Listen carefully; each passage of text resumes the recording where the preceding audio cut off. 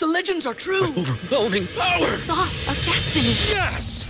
The most legendary sauce has arrived as McDonald's transforms into the anime world of WickDonald's. The greatest flavors unite in all new savory chili McDonald's sauce to make your 10-piece Wick Nuggets, fries, and Sprite ultra-powerful. Unlock manga comics with every meal and sit down for a new anime short every week only at WickDonald's. Ba-da-ba-ba-ba, go! At participating McDonald's for a limited time while supplies last. Simple on cable straps. I come from the audiovisual world. I hate when I see other DJs just pull out a Tupperware full of cables that are all like tangled up. Okay. That would ruin your cables very quick, especially if you're keeping them in cold storage or an environment that's not friendly to cables. Yeah, buy some straps, man. Like, keep your cables organized. Okay. That comes from my audiovisual background. It's a pet peeve of mine, but it'll make your life so much more organized. Just some cable straps. That's a good answer, I think. Okay. Yeah, some cable straps. I think that's a perfect answer. That will organize your. Oh, I'm sorry about that. I feel like a lot of DJs don't have the cable. I know when I first started off, I was just like, I was like one of those guys that like threw the cables in the bag, and terrible. I was embarrassed too, pulling them out. Like, I would try to like pull them out underneath the table with the cloth over so no one sees me doing it. Like, that's how it's. Yeah, don't do it. That's fine. It's just you want to take care of your cable. Those cables are expensive. Right. You want to take care of them. Like, those are like what, $25 a pop, give or take.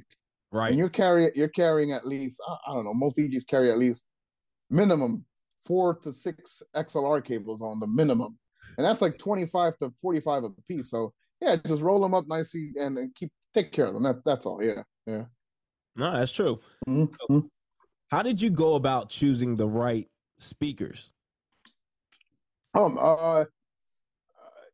Years of experimentation and seeing what everyone used. So when I started out, when I bought my first speaker, I bought a Gemini, and Gemini used to get a lot of hate for being the low quality speaker back in like the early 2000s and late 2010s or whatever. But that speaker lasted me for 15 years. As much hate as it got, as much hate as that brand got. But yeah, so I went from Gemini, and then I got into JBL. I started using those for a little bit. Then I started doing AV work, and I got into QSC. And I started to see all these audiovisual guys use QSCs just because you could throw those things down a stairway and stairwell on it, and they're still okay. So yeah, that's kind of the go-to for a lot of audiovisual companies, because it's still mid-tier sound. It's still mid-tier. It could take a beating, but it's also not top tier.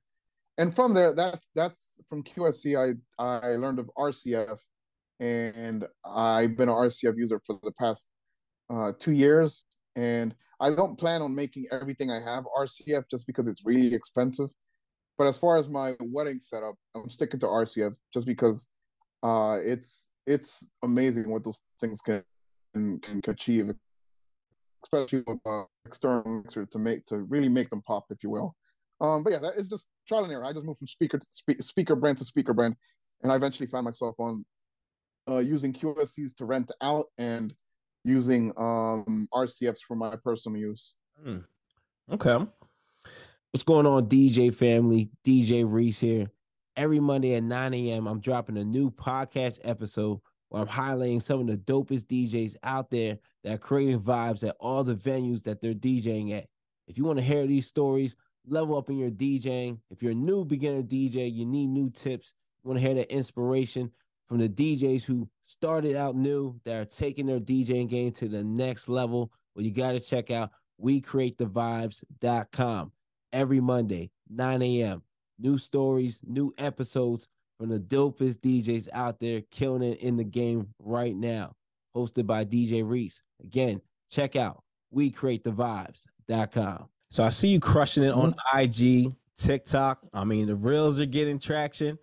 We just started following each other too recently on TikTok. But yeah, man, now you are doing your thing, man. I need your top 3 tips to boost my brand or any DJ's brand on social media. What are your top 3 tips, man?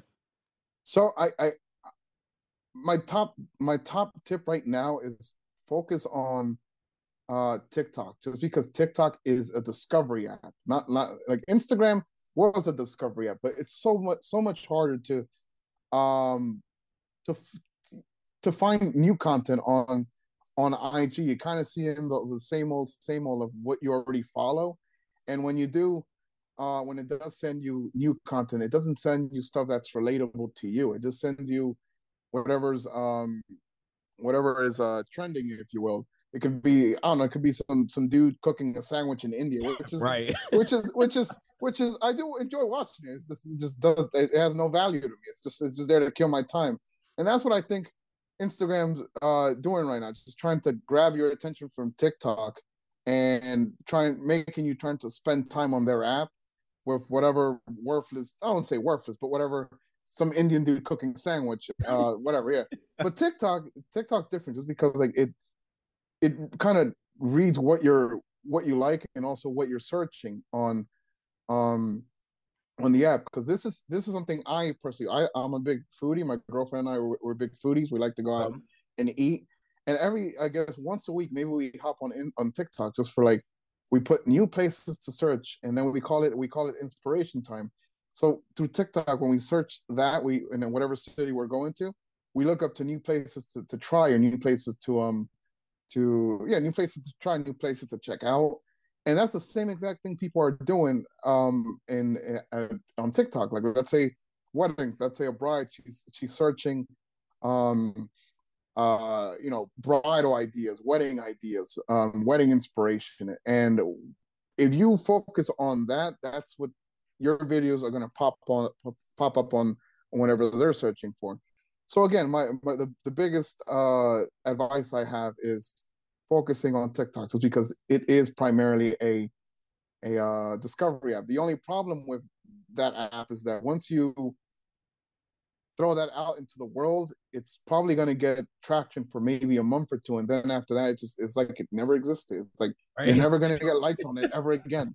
That's the bad thing, versus like on IG or on Facebook, you will, IG or Facebook, where if you posted something, let's say today, you're still going to get a like from it, maybe come May or June or something, versus on TikTok, that's not the case.